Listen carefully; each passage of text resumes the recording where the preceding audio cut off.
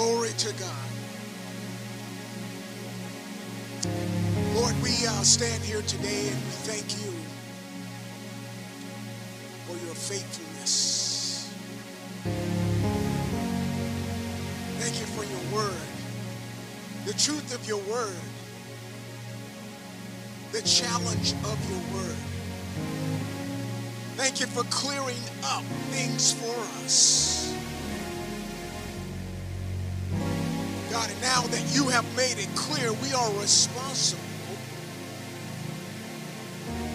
for adhering to and obeying your word. So we thank you.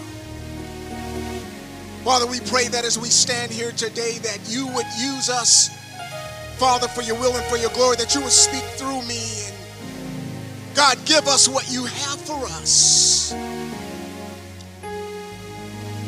Let our hearts be open to you. Speak to us in a mighty way. We thank you right now. Thank you for what you have done and what you're going to do for us and through us. For this we give you glory, honor, and praise. It's in Jesus' name we pray. Amen and amen. You may be seated. Praise the Lord. Hallelujah. Hallelujah, hallelujah, hallelujah. Glory to God. Hallelujah. Before we started, do me a favor. Let's give our pastors a hand. We praise God for them. Amen. Hallelujah.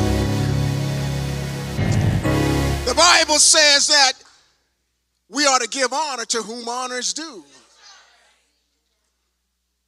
And I've been a lot of places, been to a lot of churches, heard a lot of preachers. And I'm just going to tell you what most of y'all already know. We have a man and woman of God here in this house. Amen.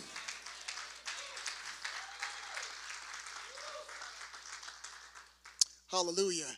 Now do me one other favor. Let's give God a praise. Hallelujah. Glory to God. Hallelujah. Praise God. Amen. Hallelujah.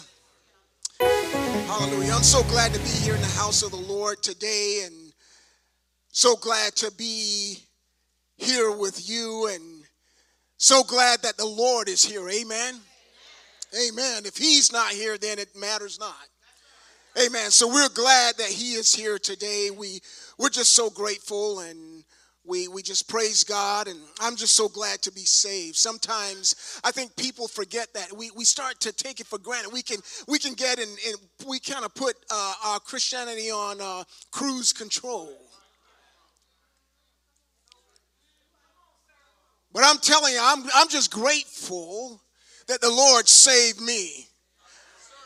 I heard our pastor say just a few minutes ago that the Lord found him.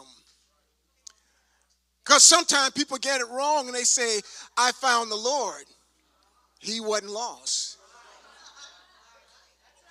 So I'm glad the Lord found me. Amen. Amen. Praise the Lord. Hallelujah. So I also want to thank God for my wife. Amen. I realized something, that she really loves me. She really loves me. And I'm grateful, because that's telling me that I'm doing something right. Because her love for me is a reflection of my love for her. And I've been realizing something that God has shown me, is that I got to do marriage by his system, not the world system. So I'm grateful for my wife. Amen. Praise God. I was kind of laughing this morning as I was getting ready. She said, make sure you get a real bright white shirt. Like there's different shades of white shirts. So I found a bright white shirt. And I was getting it then, and then I was standing there, and God is so funny. He said, well, look at this shirt and think about it like this. He said, so many times people go out into the world, we're supposed to be the lights, and a lot of times we go out and our lights kind of dim. He said, you need to brighten up the light. So, honey, I felt better about getting that bright white shirt. The Lord was on your side with that one. Hallelujah. Glory to God. Today, if you would, as we get into the Word of God, would you turn to Titus chapter 2? Titus chapter 2. We're going to be looking at verses 11 through 13. For many of us, it's a very familiar passage of Scripture.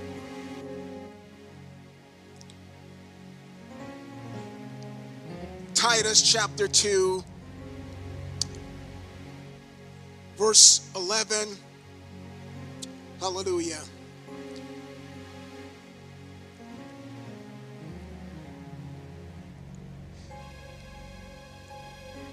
As I asked the Lord, I said, Lord, what do you want me to talk about? And he said, I want you to talk about grace.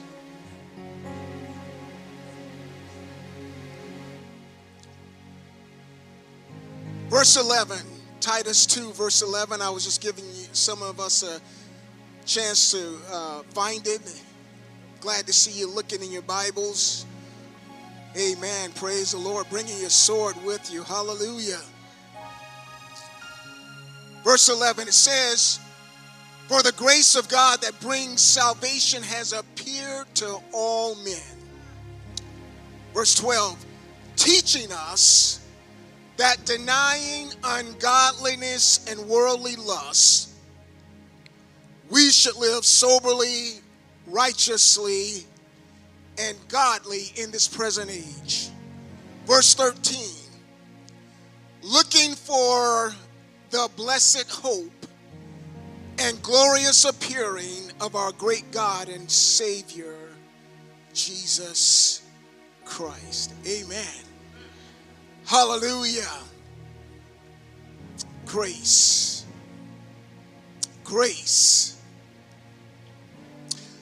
On October 3rd, 2019, Brant Jean sat in the court's witness stand, and it was his turn to give a victim impact statement against a police officer who had killed his brother, Botham. The problem was that Botham was in his own apartment.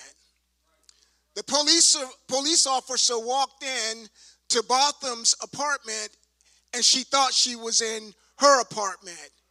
And when she saw him, she immediately shot him through the heart and killed him, thinking that he was an intruder in her apartment. And so as Brant Jean sat in the courtroom that day, he did something that was so miraculous. He told the police officer, her name is Amber Geiger, he said, I forgive you. He told her that he did not want her to die or rot in jail. That was mercy. And so that really would have been enough for me. But then Brant did something no one expected him to do. He asked the judge if he could give Amber a hug.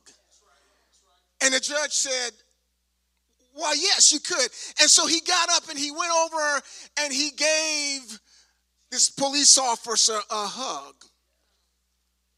That, my brothers and sisters, was grace.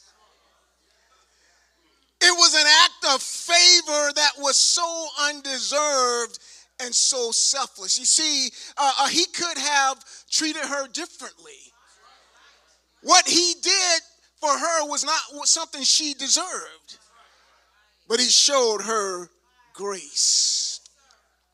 So today I want to speak to us from this question: how are we to respond to God's grace? How are we to respond to God's grace? And before we can really respond appropriately or properly to God's grace, we must understand grace, what it teaches us and what it did for us. The dictionary defines grace as favor or goodwill, a manifestation of favor, especially by a superior. It's mercy, it's clemency or pardon. But God's grace take on a whole different meaning. You see, Romans chapter 3:24 tells us that we were freely justified by God's grace. Titus 3:7 tells us that because we were justified by God's grace, we became heirs of eternal life. Romans 5:15 tells us that God's grace is a free gift through Jesus Christ. Through Jesus Christ. And then Romans 5:20, it tells us that where sin abounded, grace abounded much more. And this tells us that grace overcomes and surpasses sin. This does not mean that grace is a license to sin. It means that God extends his grace to cover us when we slip up and sin. That's why the Bible tells us over in 1 John chapter 2, verse 1, he said that if any man sin, we have an advocate with the Father, Jesus Christ, the righteous, who is a propitiation or substitute for our sin. This is to believers. It's not for those who are living a sinful lifestyle. It's for those of us who are saved and we mess up. And we do. And he extends grace to us.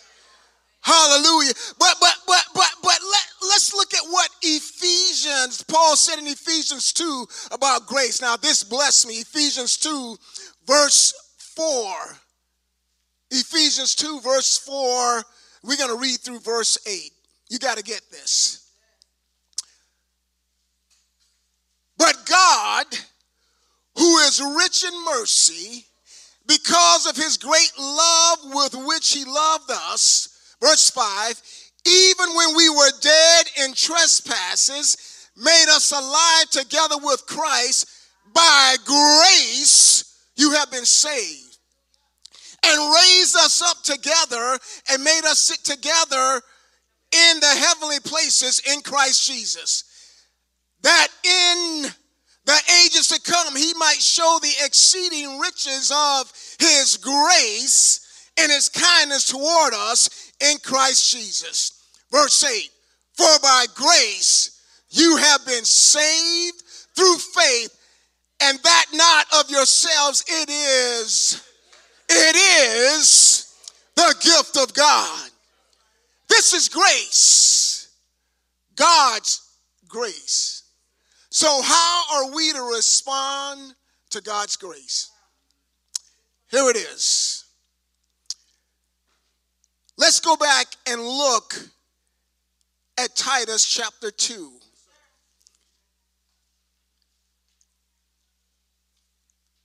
Titus chapter 2. Verse 11 tells us that grace is doing something for us. Grace is doing something that we need, and he's telling us here, and so what we are going to do here is look at what grace is doing. Verse 12 says, teaching us that denying ungodliness and worldly lusts. So let me just stop for a minute. Let me just teach us something here. When you look at what it says, the word teaching and the word denying is in the present participle. That means that it is a continual thing. It is something that is continuing to happen over and over and over and over. What are we saying? It's that grace is continuing to teach us. We ought to be learning from grace every day. Hallelujah. When God gives us a revelation, it's his grace. When we read a scripture and we see something different, it's his grace that's continuing to teach us. But then we move a little bit further and we said the first thing that we see is that we are going to deny ungodliness. But here it is. Denying is also a continual present participle. In other words, it's something that we are going to do. So if we are going to properly respond to God's grace, the first thing is we must continually deny our flesh. I said we must continually deny our flesh. You see, sometimes we get, if we're not careful, we go like, God, 2 out of 3 ain't bad. 2 out of 3 ain't bad. In other words, if we're not careful, we'll begin to let sin slide in when we ought to be kicking it out. We'll begin to put labels on sin and say, well, this isn't that bad. It's okay. But we ought to do what the Lord said do. Deny all ungodliness. That's what we got to do.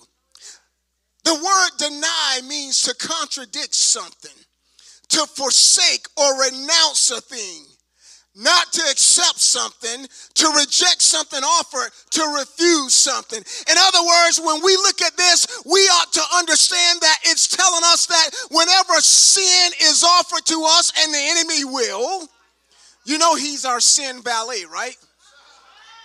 Y'all know that, right? You think of the best restaurant you've gone to and how the waiters are, and every time you think about something and they show up. You didn't even raise your hand to say that you needed more iced tea. And they show up. They're valets. That's what the enemy does. And we have to be able to say no to him. We have to refuse what he's offering. We have to reject what he's offering. We need to renounce the thing. We need to renounce and denounce sin that tries to come into our lives. We ought to be refusing some of the stuff we let come into our house through the tube. Y'all call it the TV. We need to watch what we are watching come into our house. We need to deny some of the stuff we're looking at on our phones.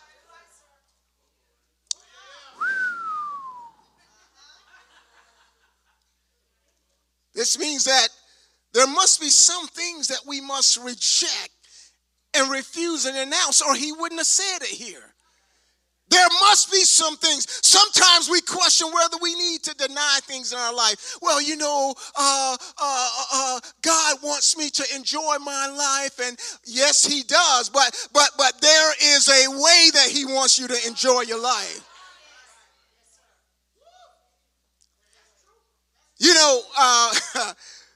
The problem is sometimes we're thinking about ourselves instead of thinking about who we belong to. We don't want to deny things in our life, those things that the enemy is pushing toward us, because if we're honest, our flesh used to enjoy those things. We have to learn to deny those things. Jesus put this in perspective for us over in Matthew chapter 16, verse 24. Y'all know what it says. It says, then Jesus says to his disciples, if anyone desires to come after me, Let him deny himself, take up his cross, and follow me. We got to deny ourselves. We cannot allow ourselves, our flesh, to rule our lives. So our response to God's grace begins with us being willing to deny what our flesh craves. Do you know that the enemy watches us?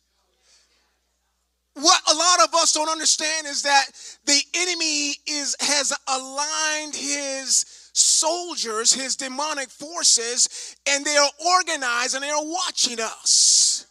Do you know that they sit there and when they see what make your eyes light up on TV, they see what makes you turn to the side with your phone because you don't want someone else to see what you're looking at. Yep.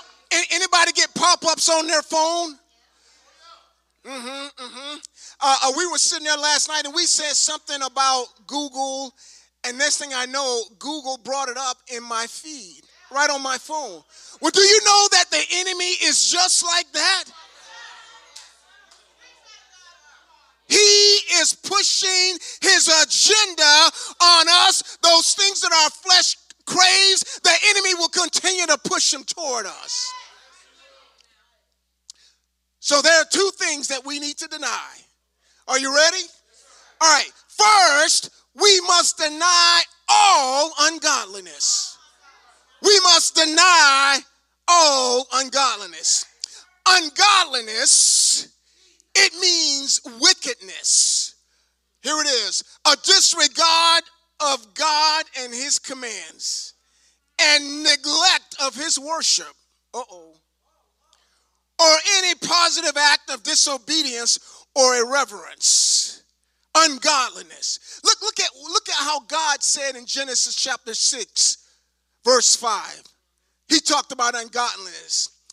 Then the Lord saw that the wickedness of man was great in the earth, and that every intent of the thoughts of his heart was only evil continually. That word wickedness is ungodliness. Then I look at this and I understand that this wickedness that we see today, this ungodliness that we see today, that if we're not careful, it will creep into our lives. We see it is growing. It's getting worse every day. One of my favorite scriptures, one of the scriptures that guide my life is in Genesis chapter 39, verse 9. And it's when, and I'm saying this because, and brothers, y'all need to get this. Don't leave me out here by myself. We need to get this in our spirit because you can understand the enemy will always try to bring the flesh against you. The enemy will always try to tempt you. The enemy will always try to catch your eyes. The enemy will always try to set you up. I don't care how long you've been married. He'll try to set you up. He'll try to mess you up. He will try to do anything he can. And that's why I love, Joseph in the house there doing his job, serving well. So good that Potiphar said, man, I'm going on a journey. I'm going on, I probably went on a safari or something, I don't know. But he left everything in Joseph's hands. And Miss Potiphar, Sister Potiphar, can I just say it, brothers?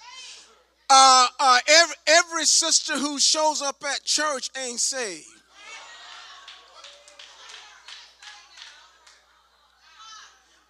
In other words, the enemy will sneak in his secret agents. And the only reason they are there is to try to take down the man of God. In other words, if you are a husband, You better understand that the devil is coming after you because he knows if he can take out the head, he will mess up the family.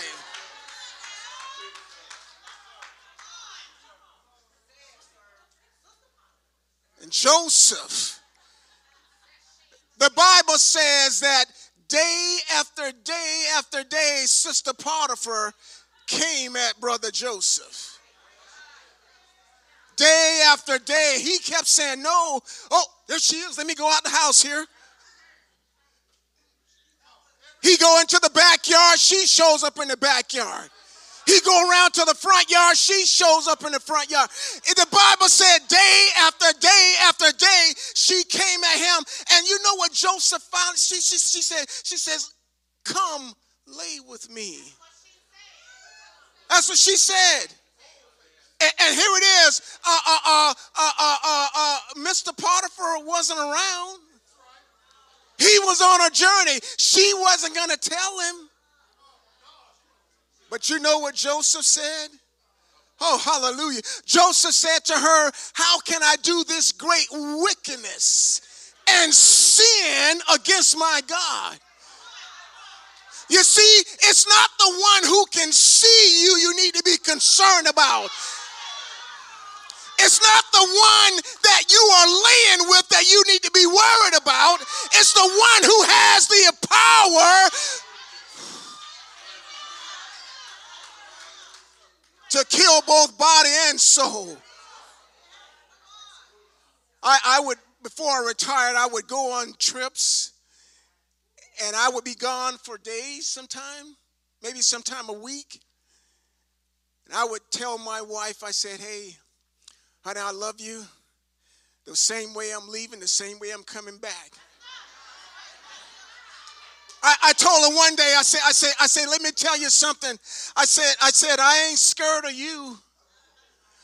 I say, I ain't scared of you. I say, the one that I'm really have a fear of, a reverence for, is the one who sits high. Because God see me. God see me. Here's the other thing. God see my thoughts. So I've learned the art of turning my head.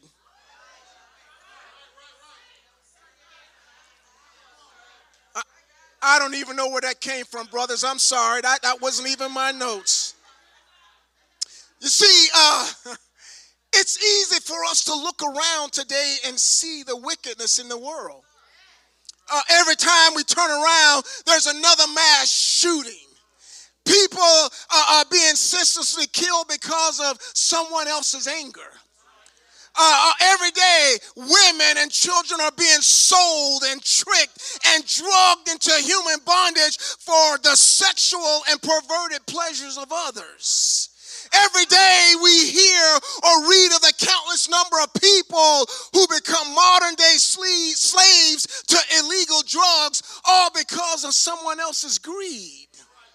And every day, yes, we see countless lives that are shattered and shamed by the abuse of opioids that are illegally sold or overly prescribed because of greed. Yes, we can see this ungodliness displayed in the wickedness. But we're not going to like this one. Let's not forget the ungodliness of disobedience to God.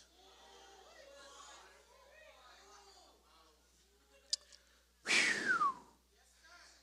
When the Lord said that, I had to stop for a while. You see, as believers, every time we intentionally disobey God, it is a disregard for God and his commands, and thus it is ungodliness. Every time. We must stop and ask ourselves, when God tells us to do something that we know he did, why didn't we do it? When we intentionally.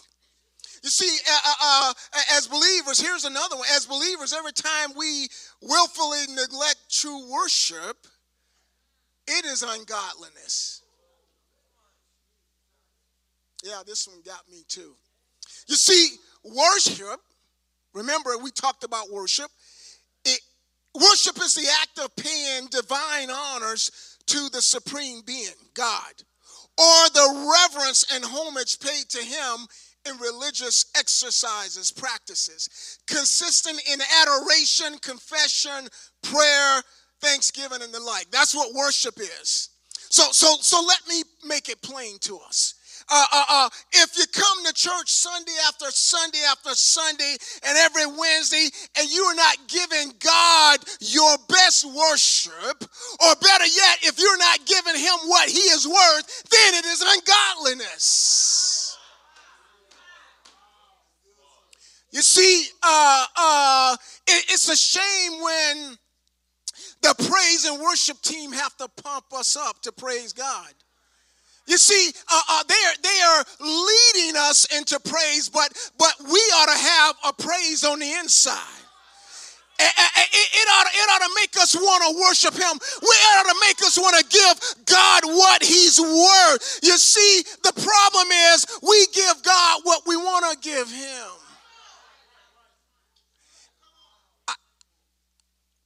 Sometimes we come in and it seems like pulling worship is like pulling teeth.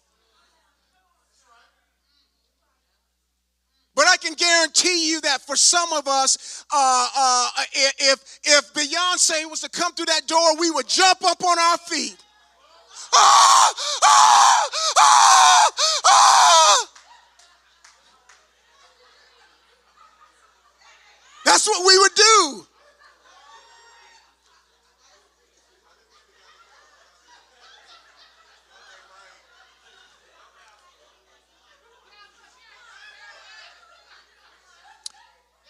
But we won't give God our best. Well, you know, I'm tired. I understand sometimes we may not feel the best. I don't know about y'all, but there are times I've come to church and I wasn't feeling the best. But do you know that I'm going to give God the best I got with what I feel? I found out that if I push my way through, if I praise my way through, that something happens on the inside. Pastor been preaching about that divine energy. Hallelujah. I found that something happens and I get energized. Because he's worthy of the praise. From the rising of the sun to the going down of the same. He's worthy. We can't just give God anything. Let's look at this here. There are two verses in Malachi 1 I want us to see.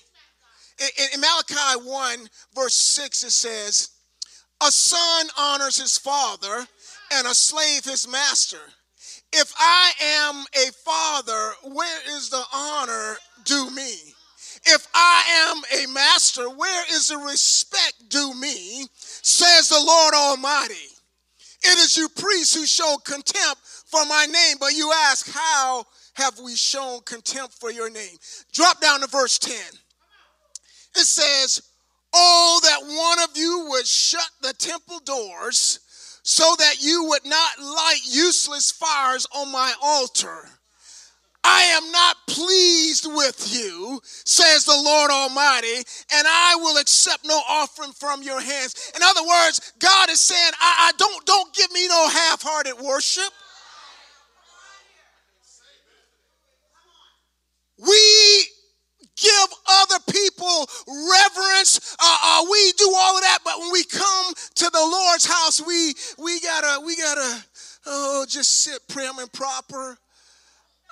I did my hair before I left, so I don't want any of my locks to move, and you know I don't want to smudge my makeup and oh my goodness, and we say all that, we think all that, but we forget about the one thing that we are commemorating today, the body of Jesus Christ that was broken and buffeted for us. We forget about the stripes that he took for us, we forget about how his flesh was torn for us, and we're worried about our makeup.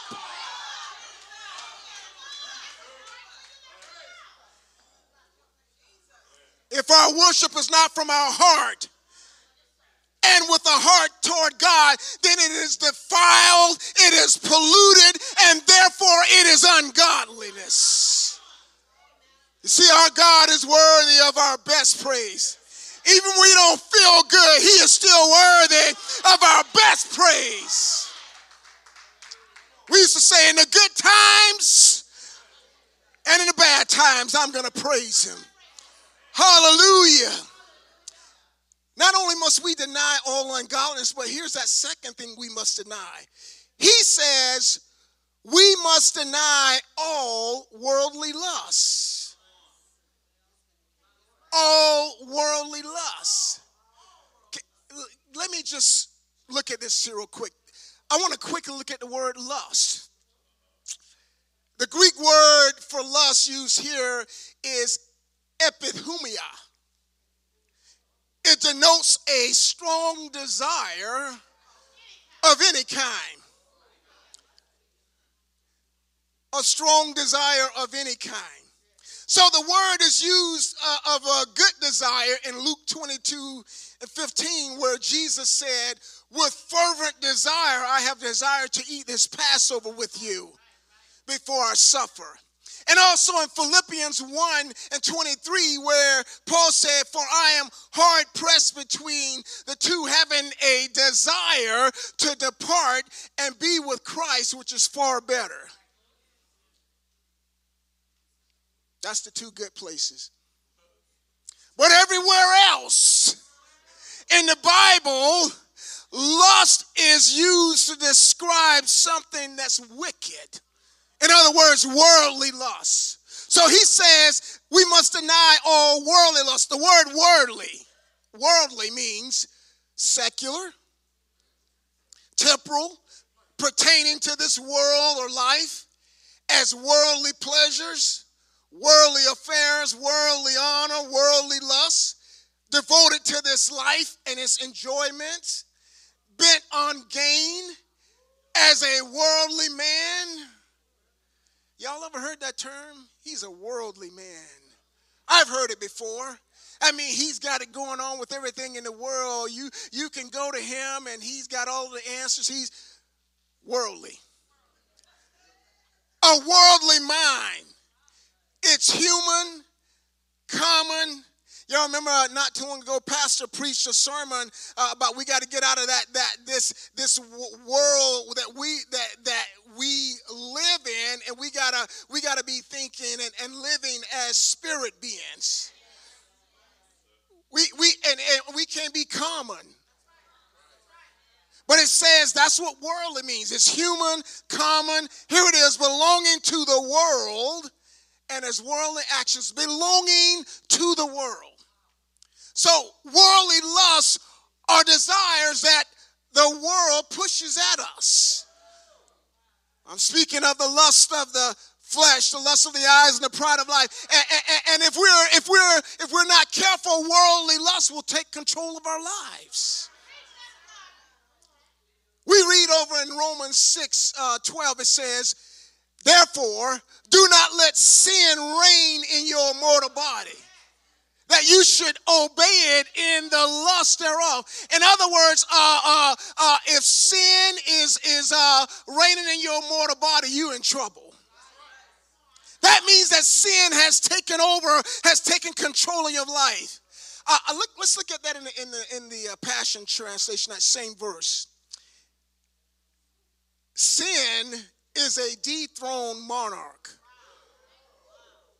So you must no longer give it an opportunity to rule over your life, controlling how you live and compelling you to obey its desires and cravings.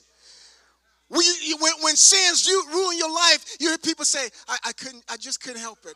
I couldn't help myself. Man, as soon as I saw, I could, when he took that shirt off, I could, oh my goodness. When they rolled it out on the table, I just couldn't help myself.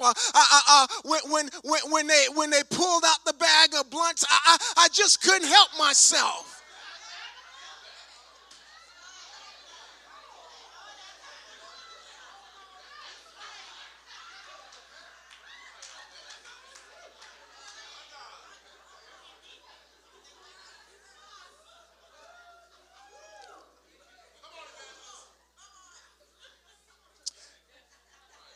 If we do not want sin to control our lives, then we must daily crucify our flesh. In Romans 13 and 14, Paul tells us to put on the Lord Jesus and make no provision for the flesh to fulfill its lusts. You see, if sin is controlling your life, then that means that you walking around with the wrong covering. That's right. You need to change clothes. You're not clothed in Christ. You're not clothed in righteousness if sin is ruling your life.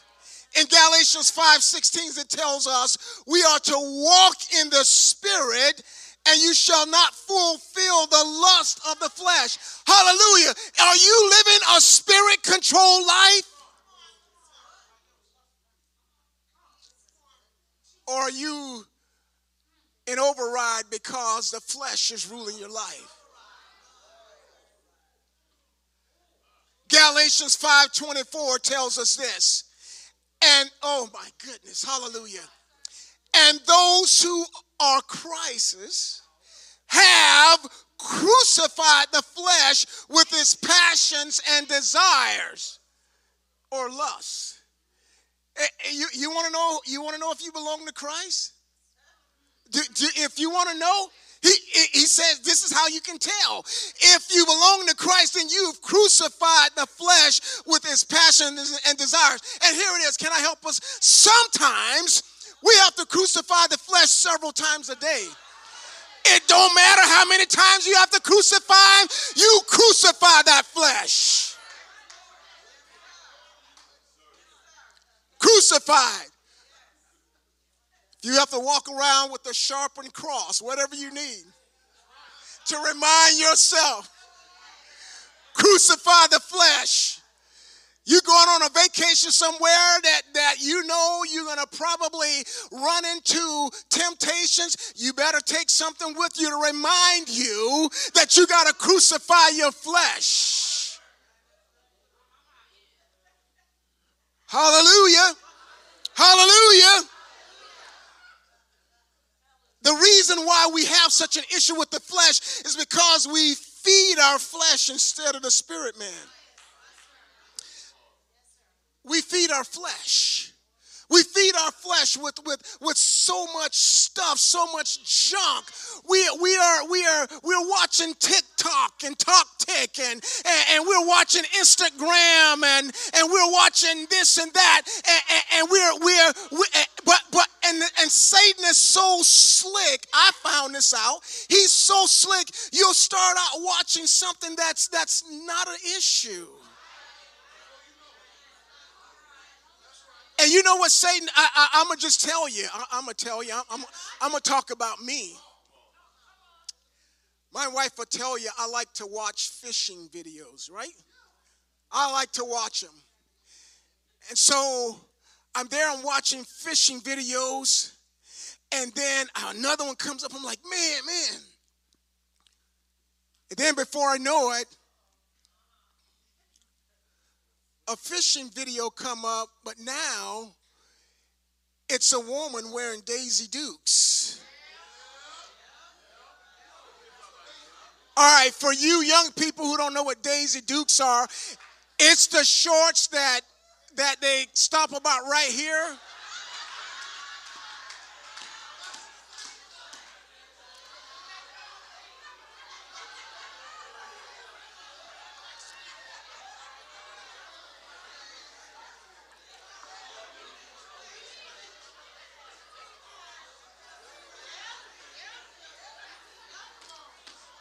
And Satan does that because he knows what you used to go after.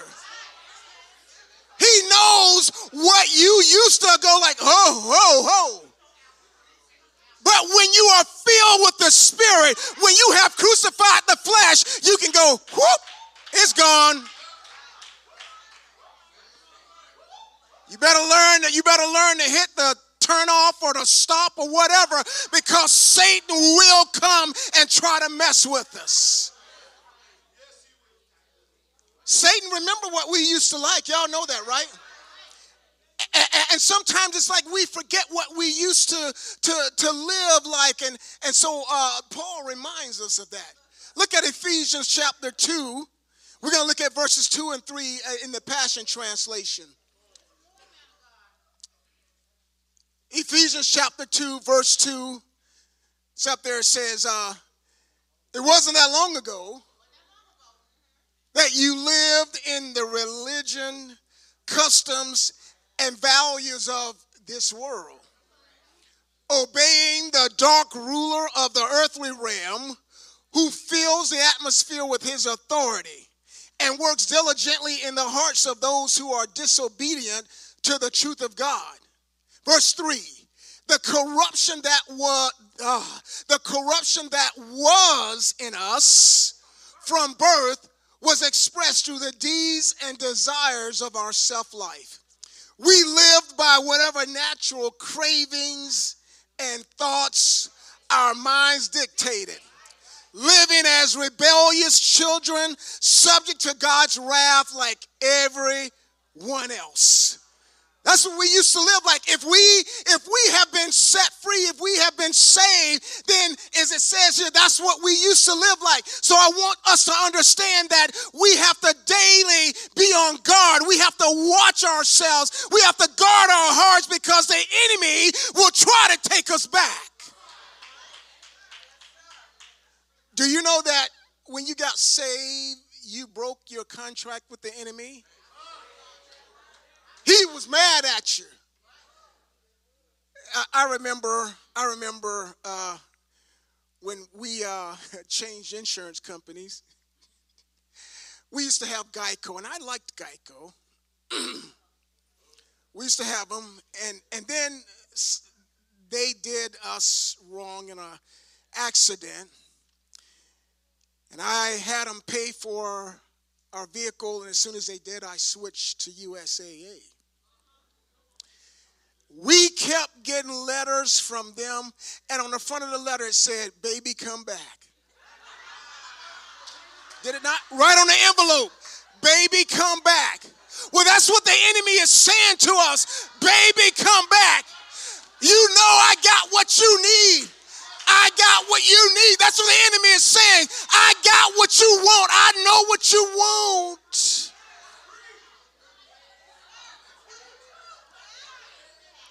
But you know what I learned? I learned this.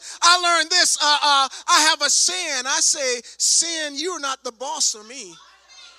You're not the boss of me. You're not the boss of me. So let me end this point with this. What we lust after identifies what we love and with whom we are in love. Let me say that again. What we lust after identifies what we love and with whom we are in love. You see, I can have a lust for Jesus. Thank God I got a strong desire for him. To seek him with my whole heart, to seek him day and night, hallelujah, to seek his word. I have a strong desire, a strong lust for his word, to hide his word in my heart so I won't sin against him. That's the lust that we ought to have. Our lust identifies what we love and who we're in love with. Look at 1 John chapter 2, verse 15. It says, do not love the world or the things in the world. If anyone loves the world, the love of the Father is not in him. For all that is in the world, the lust of the flesh and the lust of the eyes and the pride of life is not of the Father, but is of the world. You see, the lust of the flesh, it's what is done with the body. The lust of the eyes is what is done with the mind, since the eyes are the gateways to the mind. The pride of life is what is done with the will, since pride is a sin of the will. Now, let's take one more look at 1 John 2, 15 and 16, but in the Passion Translation. It says, verse 15, don't set the affections of your heart on this world or in loving the things of the world. The love of the Father and the love of the world are incompatible. Let me say that again. The love of the Father and the love of the world are incompatible. For all that the world can offer us, the gratification of our flesh, the allurement of the things of the world, and the obsession with the status and importance, none of these things come from the Father, but from the world. So, let's not go back there. Never, ever, never let's go back there. We have been set free. Let's keep living. We must deny our flesh. Amen. Hallelujah. Let's go back to Titus chapter 2, verse 12. I gotta finish here. Titus chapter 2, verse 12, teaching us that denying ungodliness and worldly lust, here's the second part, says, we should live soberly, righteously, and godly in the present age. All right, if we're going to properly respond to God's grace, not only must we deny our flesh, but we must strive to live holy. This is my second point. We must strive to live holy. So let's first set something straight about what we read. We read here, we should live soberly. So when we read the word, we should live soberly, don't mistake the word should here for a suggestion or recommendation. Should used here means shall or must. Look at Romans chapter 4, verse 13. And we're looking at it in the King James Version. It says, for the promise that he should be the heir of the world was not to Abraham or to his seed through the law, but through the righteousness of faith. In other words, when we see it, it says there for the promise that he should be the heir, we already know that he is the heir. Right? It was a truth. It was something. In other words, God made an unconditional promise or covenant with Abraham and told him what will be. All right? Okay, one other verse. Let's look at Titus chapter 3, verse 7. That having been justified by his grace, we should become heirs according to the hope of eternal life. All right, because we have been justified by God's grace, we shall be, and we are already heirs of eternal life. In other words, it is done. It is something that is concrete. In each of these verses, there's the same should that we read there in Titus chapter 2, and it means shall or must, okay? All right. So let's make sure we understand that what God expects of us. We've already dealt with the things that we are not to do. Now let's look at what God's saying we have to do. All right? All right, here it is. The first thing here is to live soberly. Soberly means to be self-controlled. What does this mean? This is the exercise of self-restraint that governs all of our passions and desires. We were just talking about the issue of lust before. Now we're seeing how we can make sure that lust does not conquer us, but we conquer it. soberly. We are to live soberly. We are to live sober lives. And it enabling us, the believers, to be conformed to the mind of Christ. That's what soberly means. And so, can I help us? This is not just about wine or alcohol. However, we can be sure that the enemy will use wine or alcohol as a means for us to lose our sobriety. Did you know that in the brain, alcohol acts as a depressant? It slows brain responses, and this is what causes the feeling of being drunk.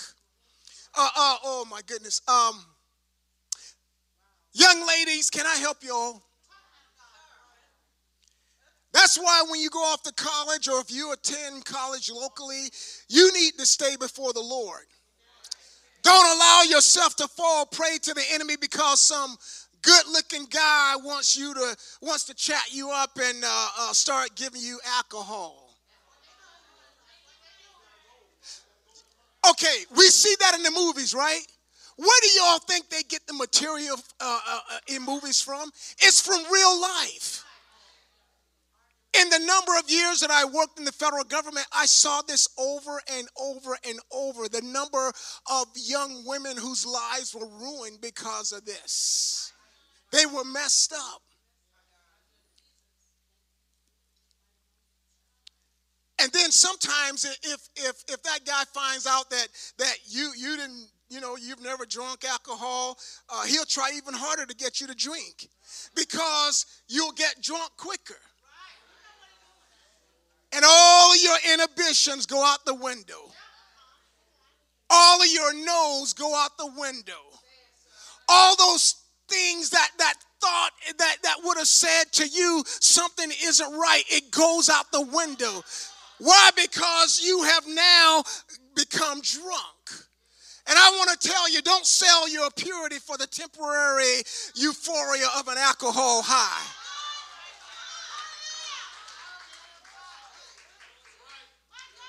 You're worth more than that. Don't allow the enemy to trick you.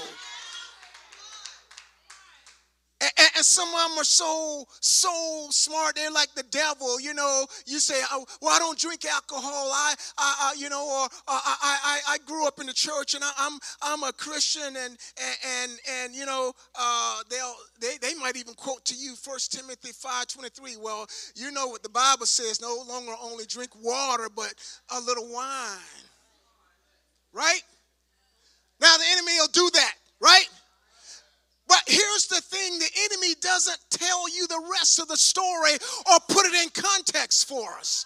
The enemy will try to use the word, he'll even tell you in your own mind. He'll tell you, he'll say, well, God's grace is there for you. His grace is there for you. But do you know, can I tell you something? Yes, God forgives, right? But do you know that many times there's a consequence that go with the sin? Still, God forgave David, right? But was there not a consequence? The Bible told him that the sword will never depart from his house. And do you know that there was issues in his family until he died? There is a consequence. There is a consequence. Do you know that we have to be careful? But then here's another one. We can be drunk with power. Having a strong or unreasonable feeling of being able to control other people. We can get drunk with prestige. Having a reputation or influence arising from success, achievement, rank, or other favorable attributes. Here's one. We can get drunk with physical appearance. It's when a person's emotional energy gets so bound up in what they see in the mirror that it becomes harder for them to see other aspects of their life. Can I tell y'all something? Let's see. One, two, these last three. You know who these are? The Kardashians. These are the Kardashians. Is it the Kardashians or the Kardashians? What is it? Okay, I don't watch them. But some of us have gotten caught up in following the Kardashians, keeping up with the Kardashians. And we have become so engrossed that now we are found ourselves in a place where we're so concerned about our physical appearance that everything else goes out. We'll spend more time reading about the latest journal on how to do whatever makeup, and God's word suffers. Let me just say this. We must not allow alcohol, drugs, physical appearance, pride, power, or anything else to cause us to lose our literal and spiritual sobriety. Folks, we are worth more than that. We must be sober or of a sound mind. Look at 1 Peter chapter 5, verse 8.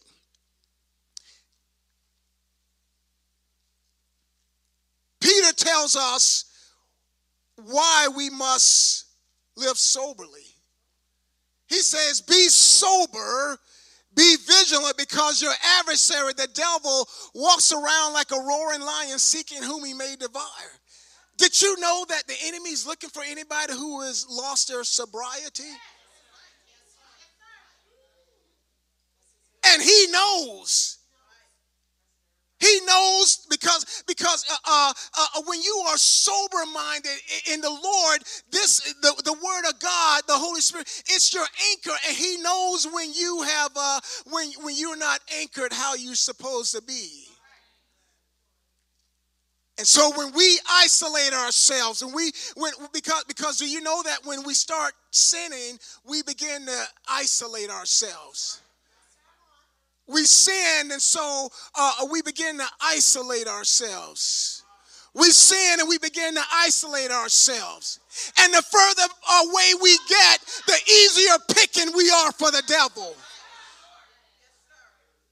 That's when we need to be running back to the altar. Hallelujah. Hallelujah. One more verse there under sober. Look at 1 Thessalonians 5, 6 through 8. He says, the Apostle Paul, he says, therefore, let us not sleep as others do, but let us watch and be sober. For those who sleep, sleep at night, and those who get drunk are drunk at night. But let us who are of the day be sober, putting on the breastplate of faith and love, and as a helmet, the hope of salvation. We have to make sure that we are of a sober mind. We cannot allow ourselves to lose our spiritual sobriety. Amen? All right, here's that second one that we have to do. We are to live righteously. So, righteously means innocent, holy, justified. And I love what Galatians 5:1 tells us. It says, stand fast, therefore, in the liberty by which Christ has made us free, and do not be entangled again with the yoke of bondage. You see, we cannot go back to the sinful lives that we used to live. That's why in Romans 5:1, the Apostle Paul asked this question. He says, shall we continue in sin that grace may abound? Right? And then he answered the question. He said, God forbid. How can we who are dead to sin live any longer therein? In other words, if I'm dead to sin, how can I live in the life that I used to live in? If I'm saved, then I must be dead to the life I used to live. That's what he's saying here.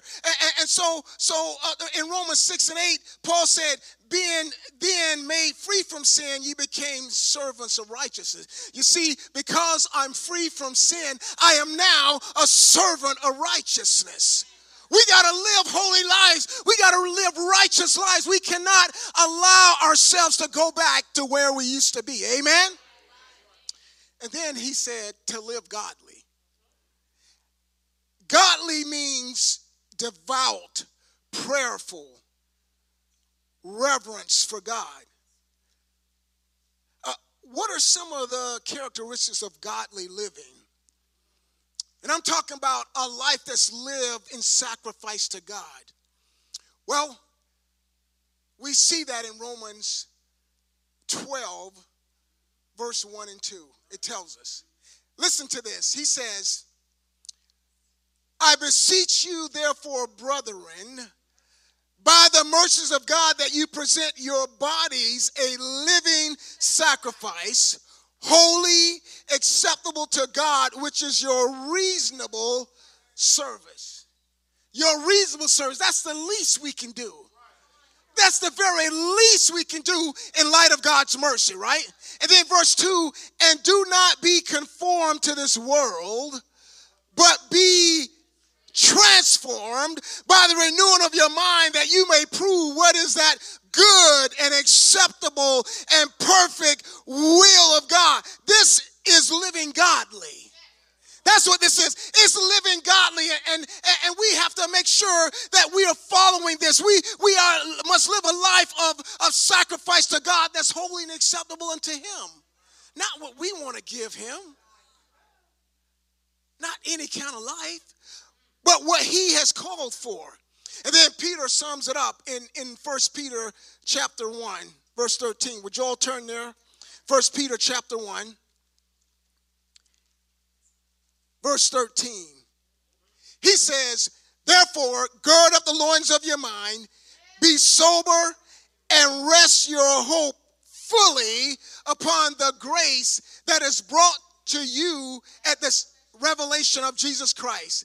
As obedient children, not conforming yourselves to the form of lust, there it is, as in your ignorance. But as he who called you is holy, you also be holy in all your conduct. All your conduct. Why? Because it is written, be ye holy, for I am holy. We don't have to guess. He's telling us here what God expects of us in living godly lives. We are to be holy in all of our conduct. Because God, who has called us, he is holy. He called us out of darkness into his marvelous light. We ought to live holy. We are to live holy before him because he is holy. That's what the Bible tells us that we are to do. Amen? Hallelujah. And one of the things that I understand is that we need to make sure that every day we are keeping before us God's command to live holy, because sometimes the enemy will come and he will try to mess with us, and if we're not careful, then we'll begin to go to the left or go to the right. That's why I love what the Bible tells us. He says that his word is a lamp to our feet and a light to our pathway, and his word shows me where I'm standing at right now. When I look down, it's a lamp to my feet, because I don't want to be too close to the edge. I'm like, oh, when I'm like, let me get over here, and then it lights up the way of holiness for me to travel on. That's why I need his word. That's why I need his word. Amen? All right, let's go to my last point here. Verse 13. Titus chapter 2, verse 13. Looking for the blessed hope and glorious appearing of our great God and Savior, Jesus Christ. Here's my last point. We must look forward to Jesus' return. We must look forward to Jesus' return. That's what grace is teaching us, that we have to look forward to his return. Looking means to await with confidence, expectancy, because our hope is in the risen Christ. in Colossians 1:27, it tells us, to them God willed to make known what are the riches of the glory of this mystery among the Gentiles, which is Christ in you, the hope of glory. In other words, we have a hope in Jesus Christ. He is coming back. We are to be looking with expectancy for him to return. He says, looking for that blessed hope and glorious appearing. Well, let me just explain something real quick. That blessed hope is the rapture.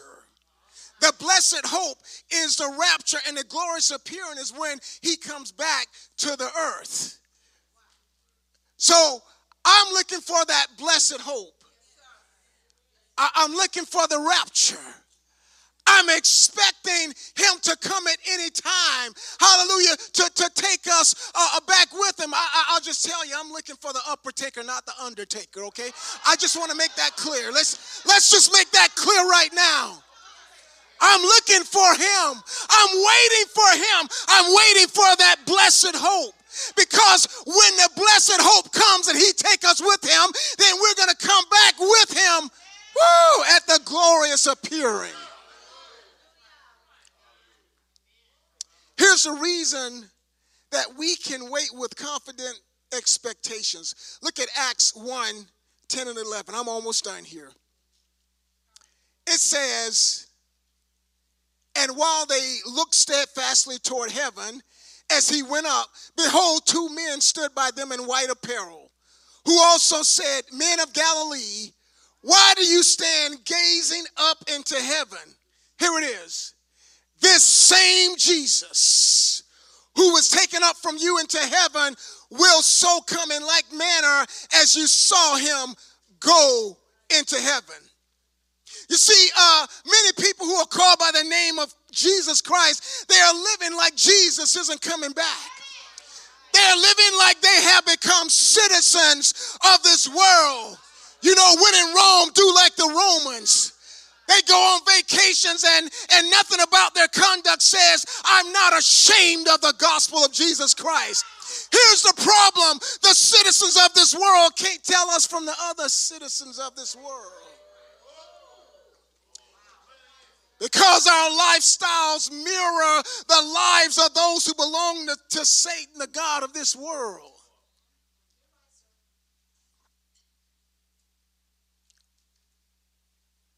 When they see us, who do we remind them of? When they see us, who do they want to glorify? When they see us, whose image do they see? What are we leaving? What's the legacy that we leaving? Our lifestyle ought to mirror our heavenly citizenship, our great God and Savior, Jesus Christ. And that's why I love, if you can look at Philippians 3:20. Philippians 3:20, very quickly.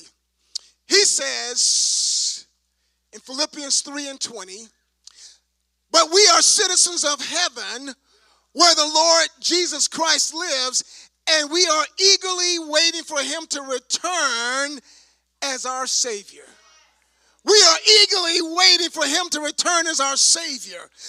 And since we are indeed citizens of heaven, let's live like we are already home. Amen? Hallelujah. I don't know about you, but I'm living with heaven in my view. This world is not my home. When God saved me, my eternal home was changed from hell to heaven. I am a citizen of heaven. Hallelujah. I know that Jesus is coming back because he said it would. How many of you believe he's coming back? Hallelujah. In John 14, verse 2, Jesus said this, I go to prepare a place for you. And if I go and prepare a place for you, I will come again and receive you unto myself, that where I am, you may be also. Hallelujah, he's coming back. Hallelujah, I'm expecting him at any time now. I don't know the day nor the hour. I don't know when he's coming back, but church, I know he's coming back. I know he's coming back because he said he was coming back. And we ought to live like we're expecting him to come back. The world ought to see us and know that there's a change in our life. The world ought to see us and know that we belong to Jesus. The world ought to see us and know that we are not who we used to be. But they ought to see a change in us. They ought to know that we have been changed, that we are new creations in Christ Jesus. We are new creations in Christ Jesus. Hallelujah. I'm going to ask you to stand. Glory to God. Hallelujah. Hallelujah.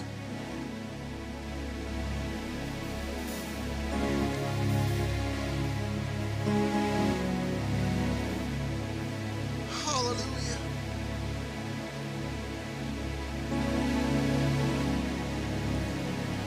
When I think about the grace of God shown in Jesus Christ, I'm reminded of Titus chapter 2, verse 14. And it tells us, in talking about Jesus who gave himself for us, that he might redeem us from every lawless deed and purify for himself his own special people, zealous for good works.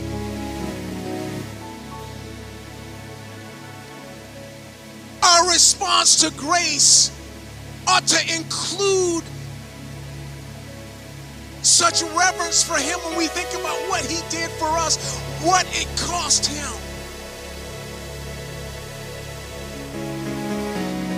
What it cost him to redeem us. You see, we were all kidnapped by the enemy. And it's only through the redemption of Jesus Christ. Because of Jesus, we are redeemed. We are free from the pain and the stain and the shame and the guilt of sin. And one day when he returns, we'll be free from the very presence of sin. Hallelujah.